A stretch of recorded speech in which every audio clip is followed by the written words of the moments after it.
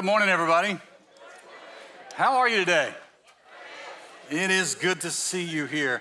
Hey, we are completing a series we began just a couple of weeks ago, a series about being truly free. So if you've got your Bibles, I'd like you to take them and turn with me to the book of James, the first chapter. If you don't know where James is, towards the end of the Bible, go back, and if you get to Hebrews coming from the back, you've gone too far, okay? It's right after Hebrews.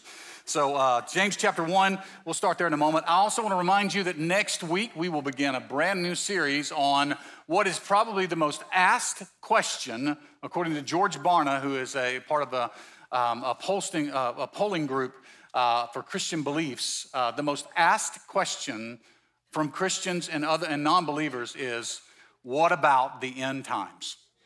Let's talk about that. So we're going to talk about it for the next 3 weeks. We're going to talk about the end times. So for those of you who know nothing about the end times, let me just tell you something right up front. It's not anything to be scared of, okay?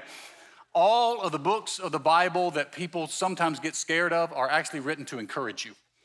Because what it's trying to convey is that God is in control, He will always be in control, and He will always win.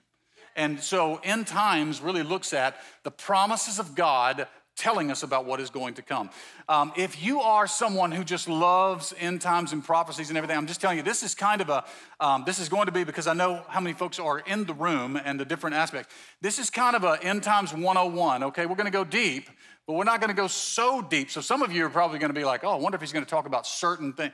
So just so you know, we're not diving so deep as to figure out red heifers and great whores in Revelation 18 or anything like that, okay? This is talking about some basic things. So next week, we're going to talk about the second coming of Jesus Christ. What is it? What does it mean? What is it about? The following week, we're going to talk about what are the signs of the end times and sort of the sequence and order of things that are going to happen.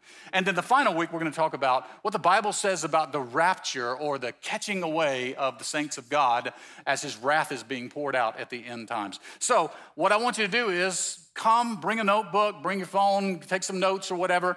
Download the app. It'll have notes on it as well. Bring someone with you and come ready to learn, because we're going to study together. I've studied this for, as a minister for almost 25 years as a minister, and every time, including now, I'm learning more and more and more and more and more. So I want you to come and be encouraged, okay? This is not something that you need to be afraid of.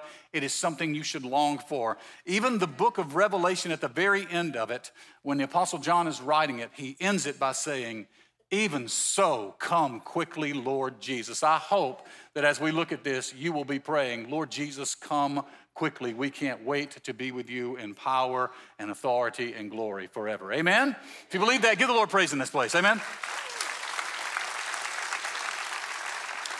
So the main scripture we've been looking at is where Jesus tells the crowd of people around him and his disciples in John chapter 8, verse 36. He says, "If the Son sets you free, then you are truly free." So that if you've been set free by Jesus, you are truly free.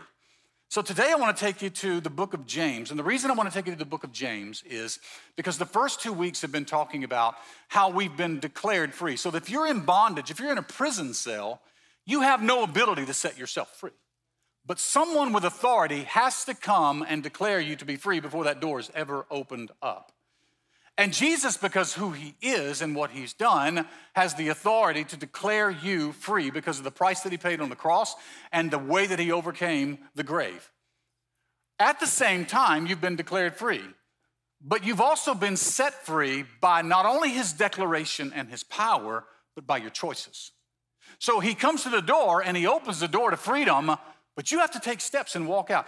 You have to understand that the things that you believe in your mind and take in your heart affect the choices and the steps that you take in your life. Today, I want to talk to you about how to live free. In other words, the door's been opened. You've taken the steps out. I want to talk to you about how do you not walk back into that same prison you've walked out of? How do you stay free and clear of the bondage that Jesus has set you free from? James chapter 1, he talks about two things. He talks about troubles and he talks about temptation. And here's what he's talking about. In troubles, what he understands in troubles is this, is that the enemy of your soul, the devil, he wants to, in trouble, during difficult times with crisis, He wants to drive you away from God. Because in these moments of crisis moments, you either lean into God or you pull away from God. So he speaks about that at the very beginning of this. And then he talks about temptation, how that this is the subtle aspect where it's not a sudden thing that happens. He's not trying to drive you away from God. He's trying to draw you away from God and entice you away from the Lord in a slow, methodical way. And James says you don't have to live in fear of either of those. So in James chapter 1, here's what he says. This letter is from James, a slave of God. That slave means he's a willing bond servant. So he's been set free, but he's declared his allegiance to Jesus Christ for the rest of his life. And of the Lord Jesus Christ. I'm writing to the 12 tribes, Jewish believers scattered abroad. Greetings. Dear brothers and sisters, when troubles of any kind come your way, consider it an opportunity for great joy.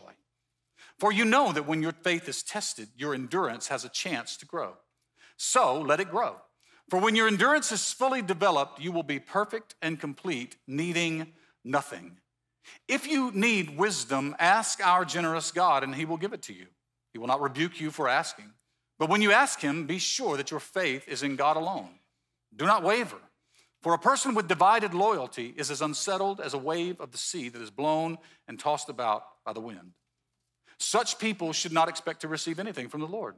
Their loyalty is divided between God and the world, and they are unstable in everything that they do.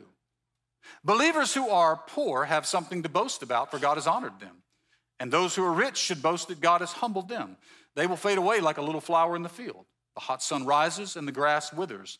The little flower droops and falls, and its beauty fades away.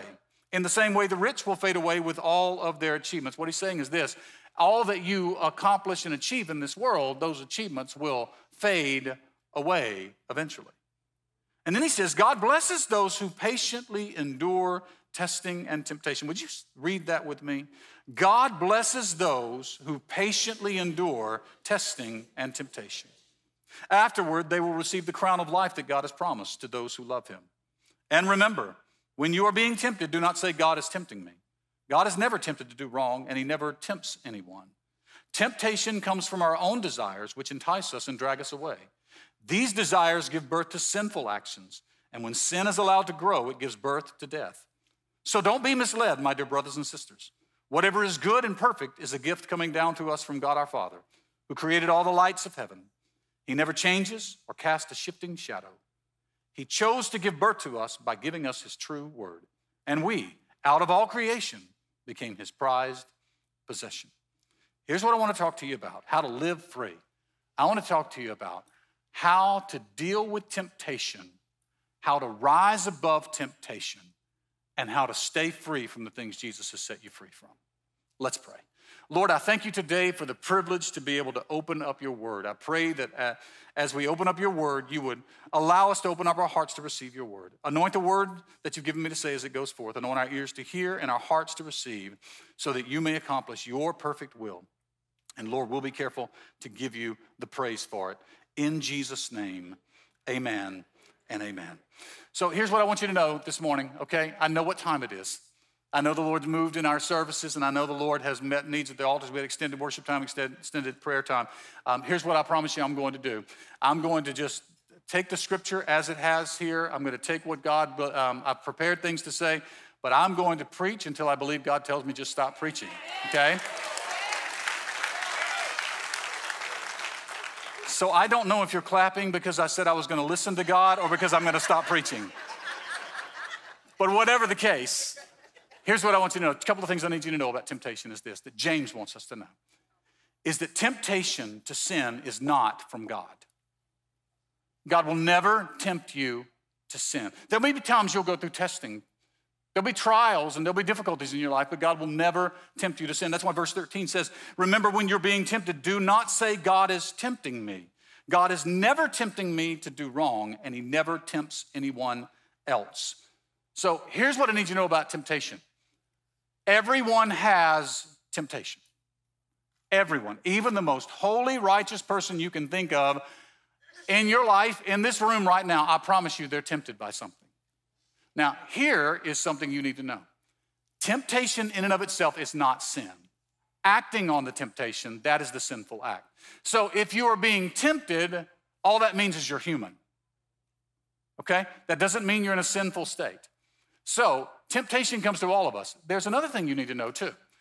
Every one of us are predisposed to certain types of sins in our lives and temptations in our lives. We are predisposed to that. There are some things that are very attractive to you that are not attractive to someone else. There are some things that are very alluring to you or enticing to you that are not enticing to someone else. And things that are enticing to them, they concern you not at all. So you can't compare yourself with other people. When you struggle in one area or attempt in one area and you see someone else, they never struggle in that area, that doesn't mean that they're necessarily more spiritually mature. That means they're predisposed in some other way. But just because you're predisposed to certain temptations does not mean you are predestined to sin. As a matter of fact, God has preordained you because of Jesus Christ to live as a victor and an overcomer. And the natural state of a victor or overcomer is you're always in a battle. Think about that. Everybody wants to be an overcomer, but nobody wants to have anything to overcome, right?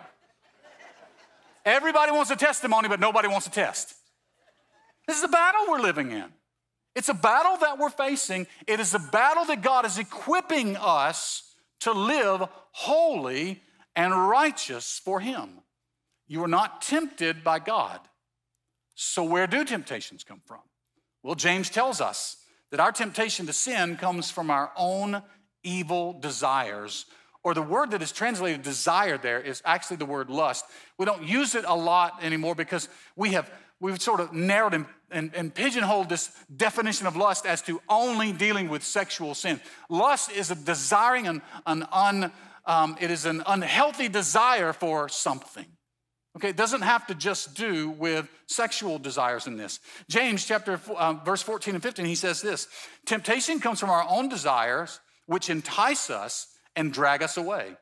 Then these desires give birth to sinful actions, and when sin is allowed to grow, it gives birth to death. So notice what it says.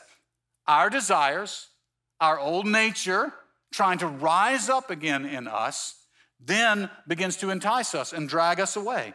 And these desires give birth to sinful actions.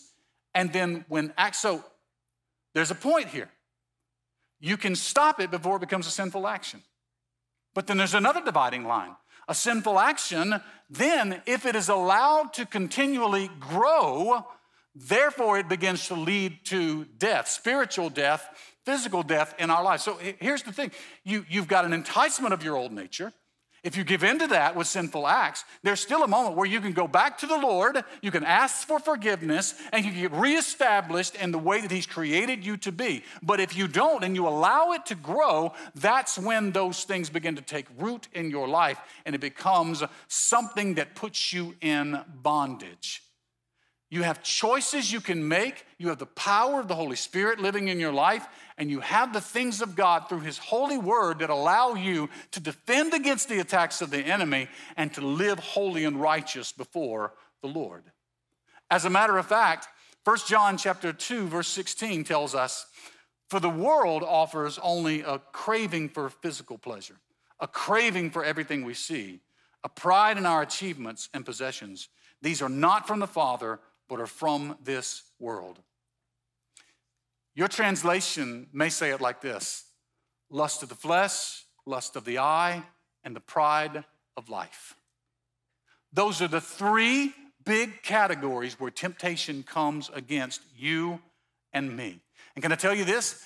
The same way they came against Jesus. The Bible tells us that He was tempted in every way that you and I are, and yet He was without sin, because He had the power of the Holy Spirit living in His life. The same power that raised Him from the dead raises you to new life. The same power that allowed Him to walk out of the grave allows you to walk out of your old bondage. And the same power that allowed Him to ascend into the Father allows you to elevate your life to levels that God has created you to live on through the power of the Holy Spirit.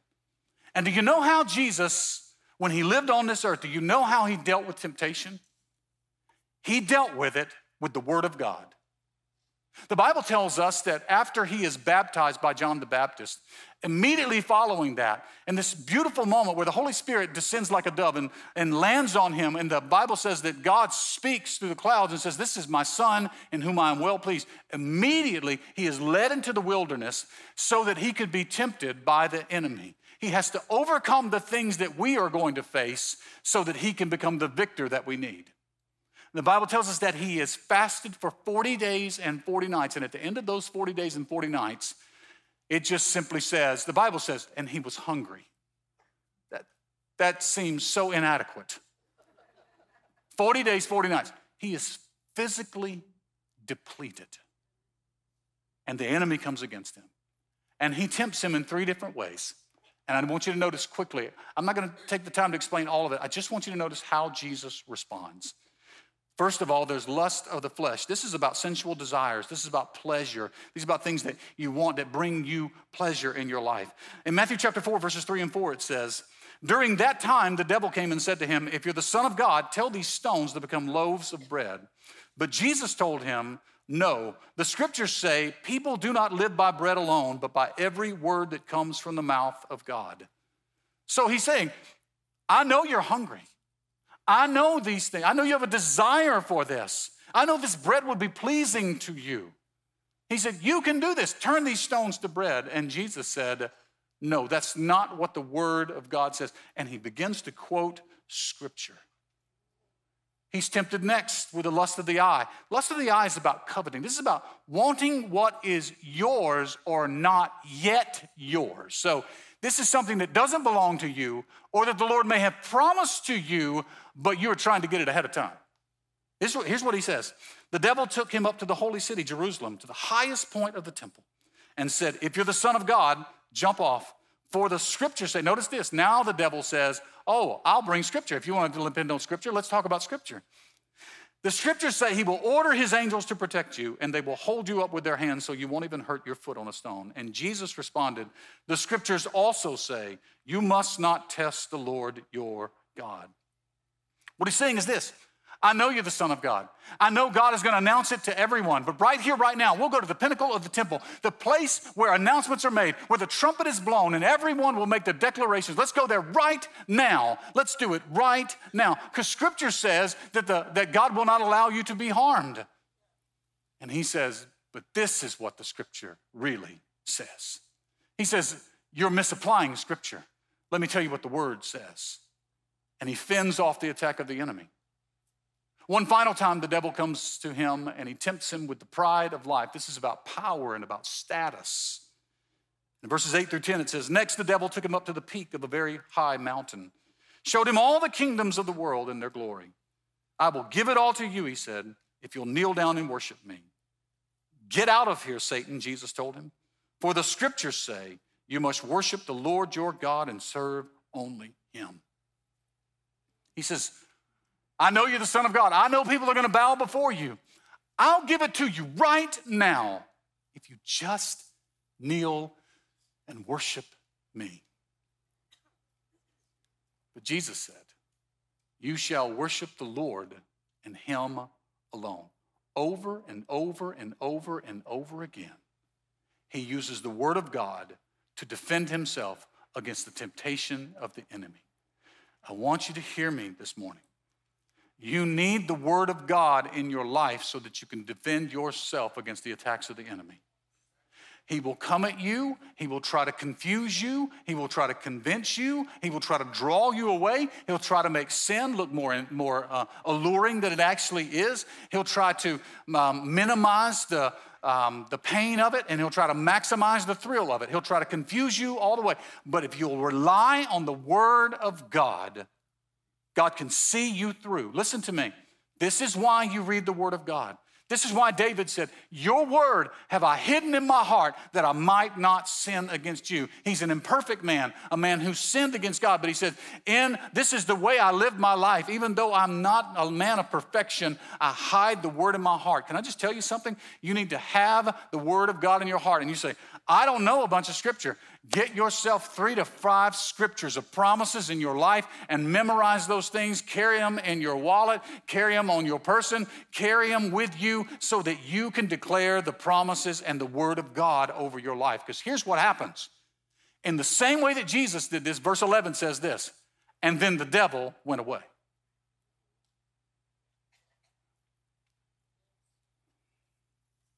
Some of you are playing fire with God. You allow yourself to be tempted, and you want to get just as close to the line as you possibly can without crossing the line. There are 3 examples from the life of David I want to share with you. One is taken from 1 Samuel chapter 11 and 12. It's when he is in a place that he's not supposed to be. The Bible says that at a time when kings go to war, David was in his palace on the roof, and he looked out and he saw a woman, a married woman. And as he saw her bathing, he sent for her, as every king in the world would do, as all the kings that surrounded him would do. This is what a worldly king would do. I want that. I'm going to declare it. Bring her to me. I'll get what I want. But that's not how godly kings were supposed to act. That's not how the servant of God was supposed to act. David brings her to him. David then entices her, sleeps with her, and at the same time impregnates her. When he finds out that she's pregnant, he sends for her husband, who is off to war where David was supposed to be. Brings him back, entices him with strong drink and alcohol, gets him drunk, and sends him home, hoping that he will sleep with his wife, so that when he discovers that she's pregnant, he'll think that the child is his. He refuses to. David then sends him back to the front line with orders to the commander to send him up to the front line, make an attack, pull back so that he's killed in battle. Adultery, murder. He fails miserably in this moment, in this temptation of lust of the flesh. At the end of his life, he fails miserably with the pride of life. He calls his commander to him and he says, I want you to do this. I want you to go and count all of the men that are old enough to fight in this battle. Fight in an army. And the commander said, don't do this. And it's essentially, you know the Lord has called us to live by faith. When an attack comes against us, the Lord has always provided. You see, he wanted to compare the size of his army with the size of the armies of the other kingdoms of the world, the pride of life, the status that he had. And he says, don't do this. And he commands him to go and do it anyway. It cost him. It cost him not only something, it also cost the people something as God's wrath was poured out. He fails that one. But then he passes in the lust of the eye, the wanting what's not his or what is not his now. See, when he was a teenager, God anointed him to be king of Israel. But there was a time where he ran from the king. Because there's a difference in the timing between anointing and appointing. He may anoint you for something, but the timing's not right. And when the timing is right, God will put you into the right place at the right time. But too many people try to open the door faster than God wants them to go through the door. But in this moment in time, David is running from Saul with his army. He's hiding in a cave in an area called the En-Gedi. And Saul and his men come in this area. Saul goes in that cave, and I don't have a good way to tell you this. He goes into the cave to relieve himself, is what the Bible says. As he's doing so, David sneaks up behind him, could kill him if he wanted to, because Saul is seeking to take his life, but instead cuts the corner off of the robe, of the kingly robe. And then as Saul exits, calls down to him and says, I'm not against you. I'm not against you. I could have killed you. He passes the test because he tells his people, you do not touch the Lord's anointed. What he's saying is this: that's God's man for this time. And I know I'm God's man for a time. And God will put me there when he wants me there. Now here's what I want you, these real world examples, something I want you to see. What I notice is this in the life of David. When he becomes susceptible to sin is when he's bored At a time when kings were supposed to be at war doing the things they were supposed to do, he's at home. Or at the end of his life when he's frail and he's weak, and he's sick, and he's tired. You are at your most susceptible when you are bored and when you are tired. You need to put your mind and allow your spirit to be on high alert during those time periods, because that's when the enemy wants to come against you. When he was strong was when he was living in the purposes of God and doing the will of God. Do you know what the greatest factor is in winning against temptation? Your proximity to God. You know, we celebrated water baptism this morning. And in water baptism, as we celebrate, what we celebrate is this declaration that I belong to him and I've been raised to new life. I love that because it symbolizes the closeness of the relationship with Jesus. Can I just tell you something? The closer you are to Jesus, the less alluring sin looks.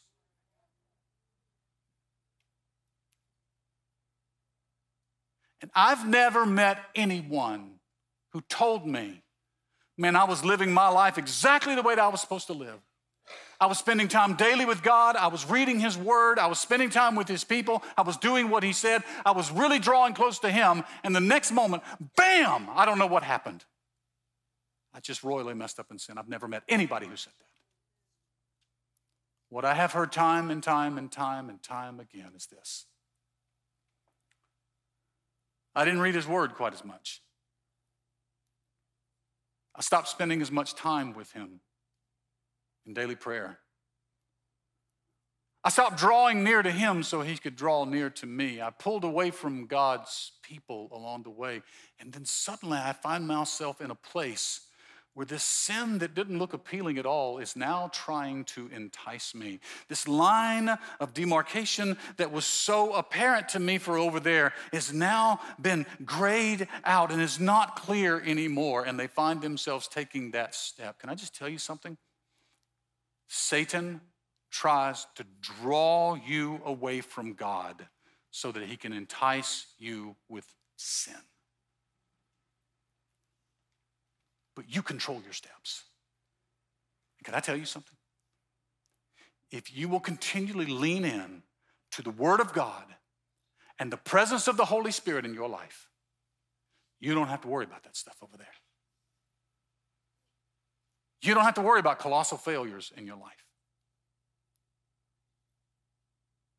Because the Holy Spirit empowers us to live holy. I'm not telling you you're going to be perfect. I'm not telling you you're not going to make a mistake. I'm not telling you you're not going to have to say I'm sorry in a relationship. What I'm telling you is this: you don't have to live in fear that your whole life is going to fall apart because of sin. Because when you're here, you're living in freedom. And there's no way bondage can get to you when you're living in the freedom of Christ. And that's my prayer for you today. Some of you need to walk back into the arms of Jesus Christ today. Stop playing games with him. Some of you have been like the children of Israel, and you have been set free from the bondage of Egypt, but you are walking around in circles dealing with the same temptations for years and years and years and years. And it's time for you to lean into the presence of God, cross over into the promised land he's called you to live in, and live free.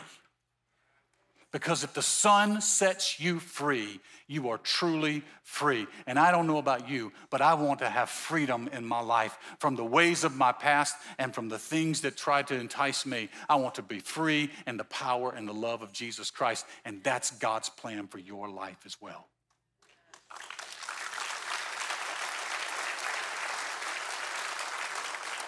Would you bow your heads and close your eyes, please? If you're here this morning, and I'm not going to try to convince you, but the Holy Spirit is convicting and convincing you right now, you know things aren't right between the Lord, but he's drawing you back. You simply need to pray something like this. There's nothing magical about it. Just pray in your heart and mean something like this in your heart. Jesus, I thank you that you are the Son of God. I thank you that because of the cross, you've forgiven my past. And I thank you because of the resurrection, you have set me free, that I can live free and holy. I ask you to forgive me of my sinful ways. And I pray as I yield my life to you, to your lordship and your leadership, to your word and your spirit, that not only would I be set free, but I will live free. God, I pray that the word begin to saturate within me, that as I read the word, it would take root in my heart. I pray that as I live the word, oh Lord, that I can walk in power and strength. But from this day forward, I will never be the same. Now, would everyone just pray this prayer profession with me? Just say, Jesus, I give you my life. Come on, one more time. Jesus, I give you my life. Now, with your heads bowed and your eyes closed, no one looking around, I'm not here to embarrass you. I do want to pray for you. If that's you, I'd like for you to be bold enough just to raise your hand really high and say, that's me. I want to, God bless you. God bless you. Oh, you're not alone. Oh, God bless you.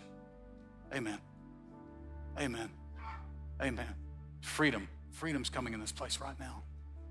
Amen. Amen. All right, you can put them down. Head still bowed, eyes still closed. If you're in this room and you say, Pastor, I've accepted Jesus, but man, I have been dealing with the same temptation for so long. I am just ready to be free. No one's looking around, but if that's you, would you be bold enough to raise your hand really high? Oh, you're not alone. There are people all in this room.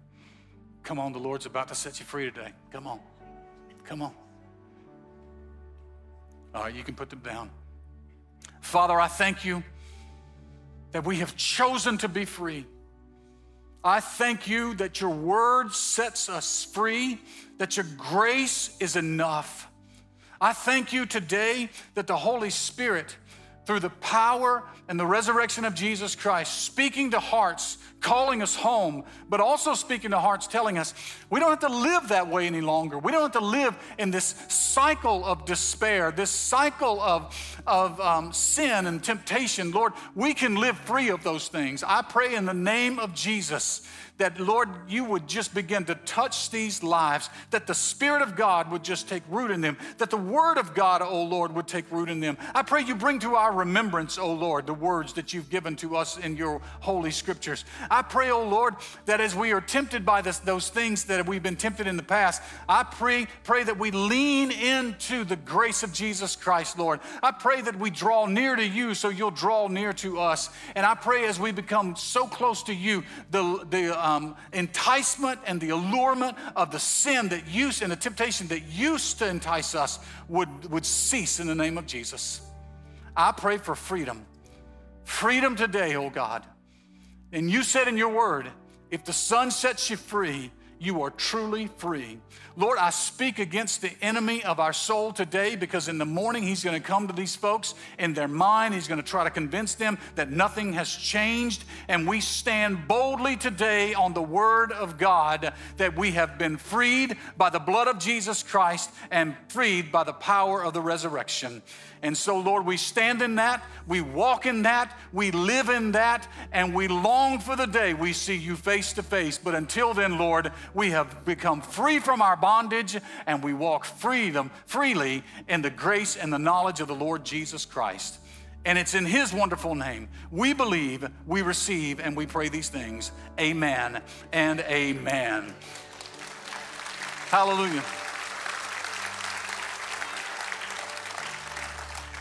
Come on, I need you to celebrate with me. 18 people gave their hearts to Jesus Christ today. Come on.